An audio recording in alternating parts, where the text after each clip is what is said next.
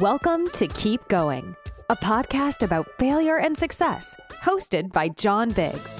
Every week, we talk to an amazing person about a time they failed and what they learned. And remember, when you're going through hell, keep going. Welcome back to Keep Going, the podcast about success and failure.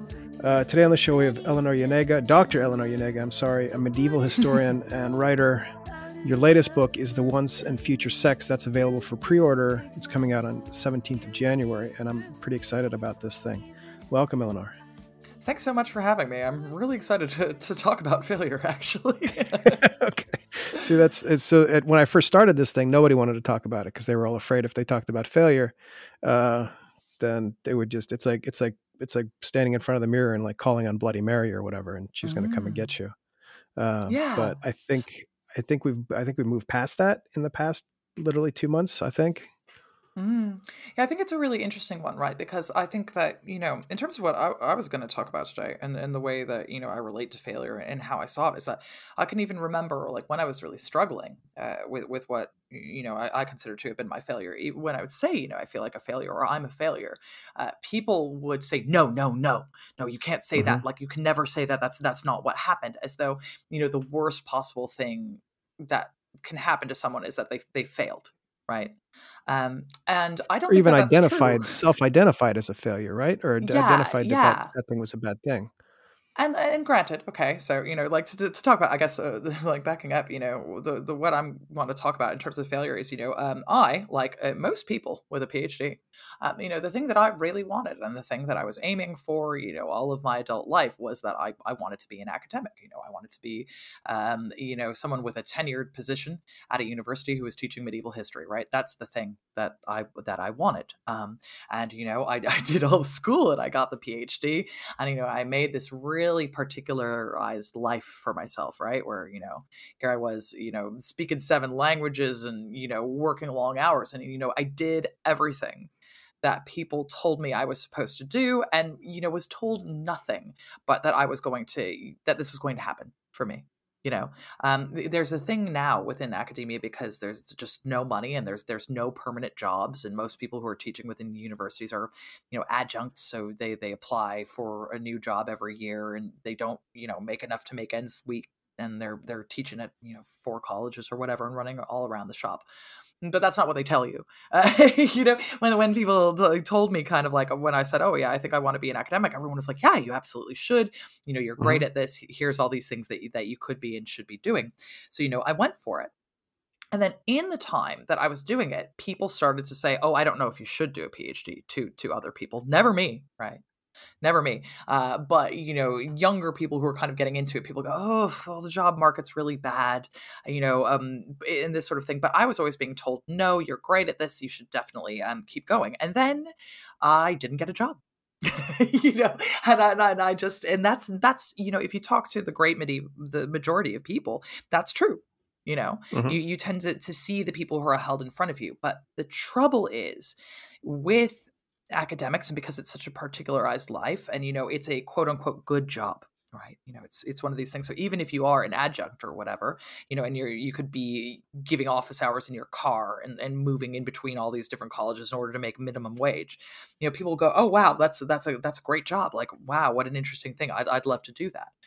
And you internalize this and you say, well, I am an academic. That is the thing that I am. And if you don't get one of these jobs, which are, rare as hen's teeth, then what does that make you, right? Then who am I outside of this thing? And to pause, was it a good job because of the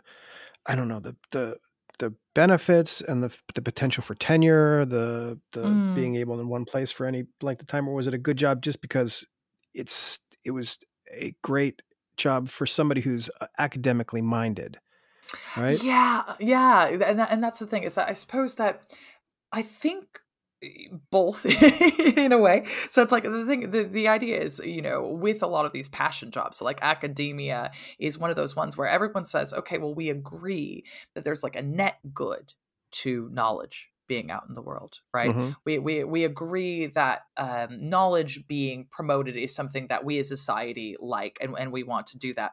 And it's something that you don't get into it unless you're passionate about it. Like, nobody's like, oh yeah, I really hope that, because even if you get like one of the quote unquote good jobs, it's not like you're going to be making as much money as, someone who's a hedge fund manager or something like that, right? But everyone agrees that being a hedge fund manager kind of sucks, but you get a lot of money, right? What people agree with about academia is they go, oh, well, there's a thing you love and you're doing it all the time, right? And so, but that's how they get you, right? They get you with this, oh, but don't you love it? Aren't you lucky? Like, oh, just take another short-term contract. Just take another one of these things and keep going and just seeing how long you can kind of get through here. And you really do feel, especially if you're academically minded, right? Well, okay, well, I've personally failed if this thing isn't happening for me, because you're told there's this clear path, right? This is the kind of thing about academics, right? Is that you always know what the next step is. First you're in, elementary school, then middle school, then high school, then college, then you do your master's, then you do your PhD, and then you get a job, right? That's the way that it's kind of sold to you. And if you're the sort of person who's always getting the gold star, which is why you keep going and doing more homework, and you're doing progressively more difficult homework, when the job doesn't come, then it's genuinely confusing, because you're like, how have I failed at this? I did everything that everyone told me that I was supposed to do. And fundamentally, the great majority of us are going to fail within this way. And, this is maybe a good thing if you can kind of change your mind about what that means, because, I was disconsolate for years, really, really depressed about it. I'm really unhappy, trying very hard. And, it just never happened. And, academia it's a clown car, and, people get jobs and nobody really knows why. And some people are lucky and they get that good job that's got benefits and, security, and you get to write what it is you want. But eventually what I kind of worked out was, when I was down here at the bottom of this pit being like, God, I've spent all of this time, I've got no money, right? Because it's not like it pays to be in grad school. And I've spent my youth essentially chasing this thing that hasn't panned out for me. And I kind of said to myself, well, what is it that I want to do? And the answer is, well, I did want to do history. But I think that the way that I was kind of thinking about things is I was very much thinking of jobs in terms of this kind of like Richard Scarry busy town kind of way about what are jobs. There's a policeman, and there's the grocery store owner, and there's a butcher, and there's Lowly Worm in his apple car. And like, that's what's happening, right? And college professor is one of those jobs that you're told it exists, and you see it, right? When you go to college, you're taught by these people every day, and you're like, oh, that's a job, that's identifiable. And what I really wanted to do was just kind of do history, but I didn't think that was available in any other form other than being a professor, right? Because, that is what the path is, that is what the career is. And so if I couldn't be a professor, then I couldn't do history. But it turns out that's not true. So this is an interesting point. So you got your education in the past, let's say the past decade, right? So it's not, and before we go into that, do you think that the education that you received, or the ideas that you received, came from people who did have it that way? People who were like the guy in Monty Python's Holy Grail, who like introduces like the thing and then gets murdered by the Green Knight or whatever, like this kind of buttoned up guy in tweeds with elbow patches, who's going to tell you the truth about I don't know, Plymouth, right? Yeah, no, that's exactly it. Because the thing is, there's this certain amount of like survivor's bias, right? Because, the people who are teaching you, or the people that you're working with, well, they made it. It happened for them, right? So they always kind of tell you, oh, well, this is some fluke, or, if they believe in you, right, that they just kind of assume that it'll happen for you because it happened for them. And, it's wild out here. Like, you'll be getting taught by people in your PhD who don't have a PhD, but they have had a 10-year job, for years and years and years. So, and now it's just incredibly competitive, and there's lots of people who can do this. And so that hasn't really changed, but the barriers of entry have changed, and you need all these really hardcore connections and luck. You need a lot of luck along with that. So But these people don't know how to give you advice other than, yeah, well, this is how you become a historian, because that is sort of the only way, right? As far as they're concerned, because there they are, they're standing on top of the mountain and they're telling you the way that they came up, right? And, maybe they haven't turned around and seen that there's another way of doing this. So you Or that just tend. the way is closed. Yeah, exactly. And that you're going to need to find another way to get up there if that's what you want to do. And so, yeah, I failed at my initial objection, and which was, be this person with tenure and I don't know, swan around at a university and teach and do these things that I always wanted to do. But actually, what that made me do was recalibrate what my expectations were about what I wanted to do. And, fundamentally now, I kind of say, well, sure, that's one way to be a historian. But fundamentally, to be a historian, you're someone who writes history, right? And that's what I do. And now I'm kind of freelance. And, I've got my new book that's coming out next month. I make TV shows, I do podcasts. And fundamentally, actually, if I could go back in time and tell little me, hey, this is a job that you can do, I would have wanted this job. But it kind of feels like saying, oh, well, if you can't be a band teacher, you could be a rock star. Well, I think that's the interesting point, because what you're talking about wasn't available to, it was only available to, like, I don't know who. In terms of public intellectuals, you had like a Carl Sagan, and you had the one dude who did Connections. Yeah, British guy. And it's often scientists. It's like there's a lot of room in like the public psyche. Gene Goodall. There was like one person out of thousands that were forward facing, and you were a forward facing historian in a way that I can't recall anybody else's. Yeah, it's kind of new, right? This idea that, oh, actually, maybe history is something that everybody is kind of excited in. And sure, you got history programs on the BBC or something like that. But, interestingly, a lot of the people who are presenting that, weren't even necessarily people who are trained historians a lot of the time. They're kind of like entertainers. And it's treated as this sort of thing that you don't necessarily need a history degree for or something like that. And then you just kind of do a one-off. We're out here and, Ball Jerk off of Blackadder gets to present history programs, and he's an actor, right? But one of the things that's kind of opening up now, like with, say what you will about social media, and I've got a lot of complaints like everybody else, but there is a certain amount of democratization there in terms of, well, if you're somebody who's telling people things that they're interested of, and if you can engage with them, on your own terms, people will begin to listen to you. Right. And so, a lot of my opportunities actually came off of my blog. And I had a little blog, which interestingly, I started this blog while I was in my PhD. And it was anonymous at first, because I was like, if anybody finds out I'm having fun writing history, I will not be taken seriously. Right. And there's this real thing within academia where it's like, no, we're all very serious. No one ever had a fun time. And that's not what this is about.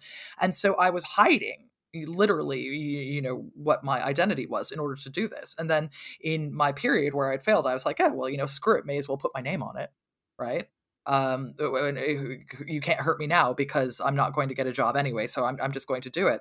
And that was the thing that made the difference for me. That's how I got my agent. That's how I've been given book offers, and it's come through that route of actually just being publicly really into history and passionate about it and having a nice time, because that's what brings people in. How did you know you failed? What was the indicator?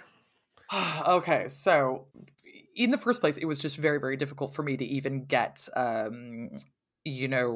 job interviews in the first place. And that's maybe not surprising, because I chose, I do more specifically, I'm a specialist in Bohemia, so Prague. And I was of the opinion that, people want to do we don't know about this. English speakers don't look into Czech history, even though it's this incredibly important place in the medieval world. So surely people want to know more about that.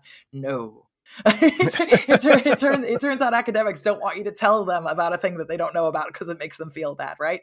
And so for me, my very last kind of Hail Mary, I'd applied for a lot of jobs. I'd had a couple of interviews. I wasn't successful at them.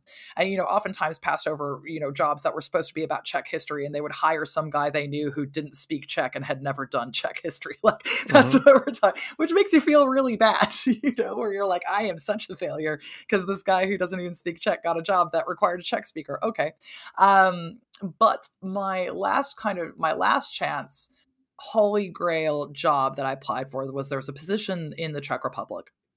And it was, all in my wheelhouse. It was sort of like they wanted someone who had experience with databases, which I'd kind of done in between my master's and PhD.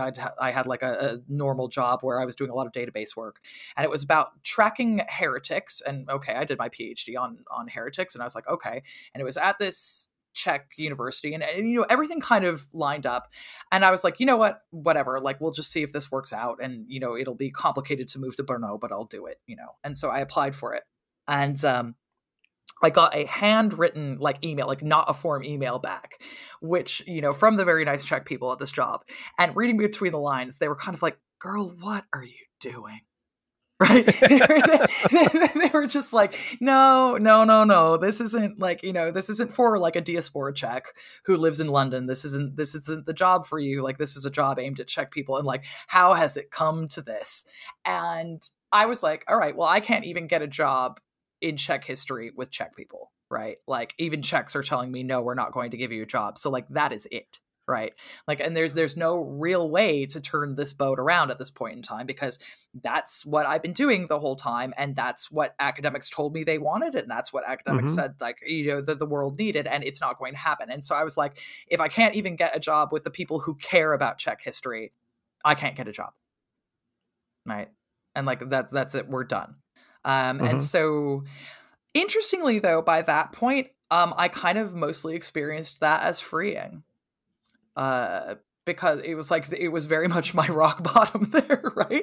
Because I was like, okay, well, that's it. Like that was kind of what I needed. I needed that final nail in the coffin that this avenue wasn't open for me. Right. That's interesting it's interesting that they responded in person and they kind of understood. Yeah.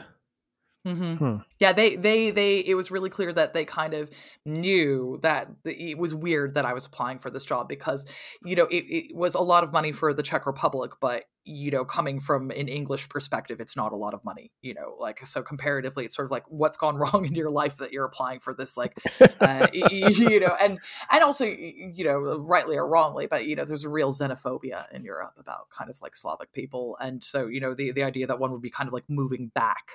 There's like a lower status given to people who work out of universities in the Czech Republic than there is who work out of universities in the UK, and it's messed up, and it shouldn't be that way, but it is.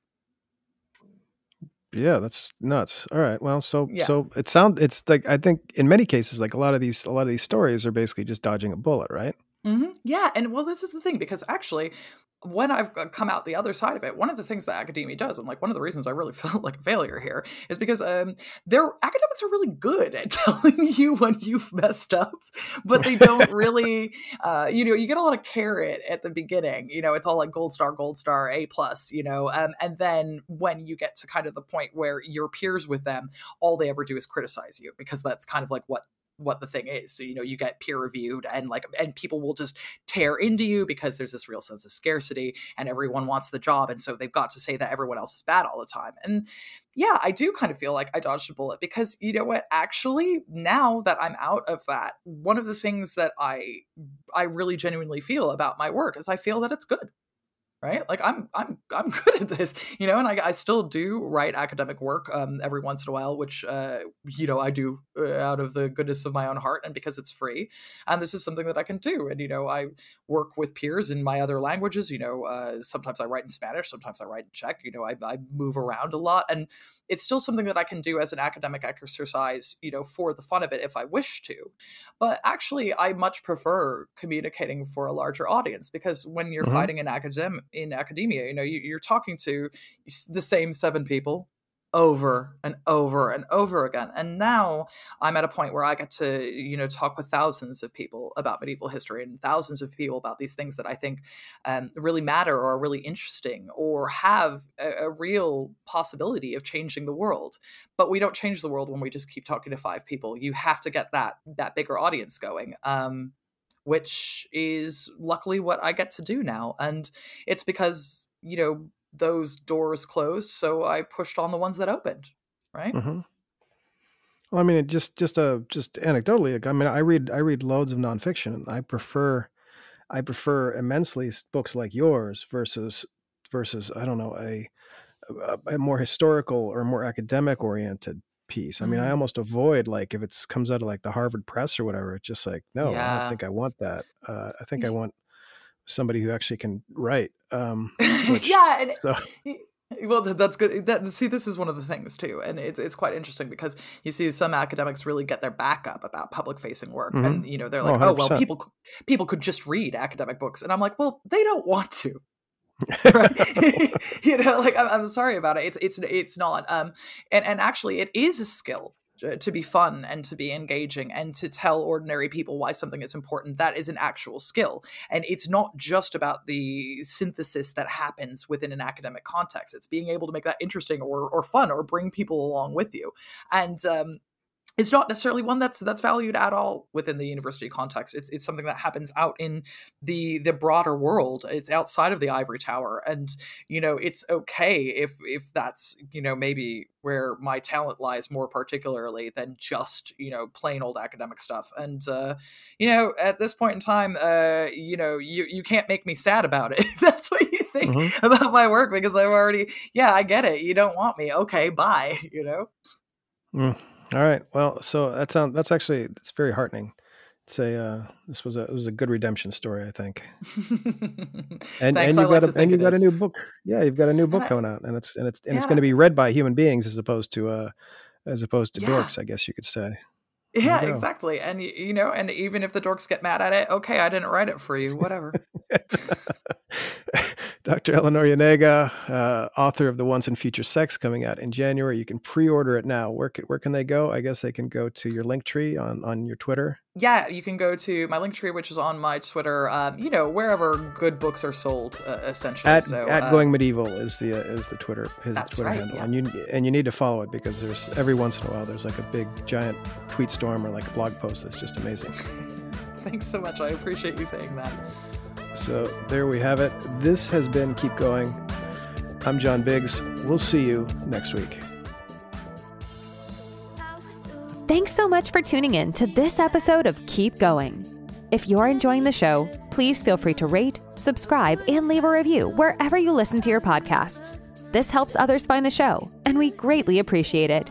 Thanks again for listening. And remember, when you're going through hell, keep going.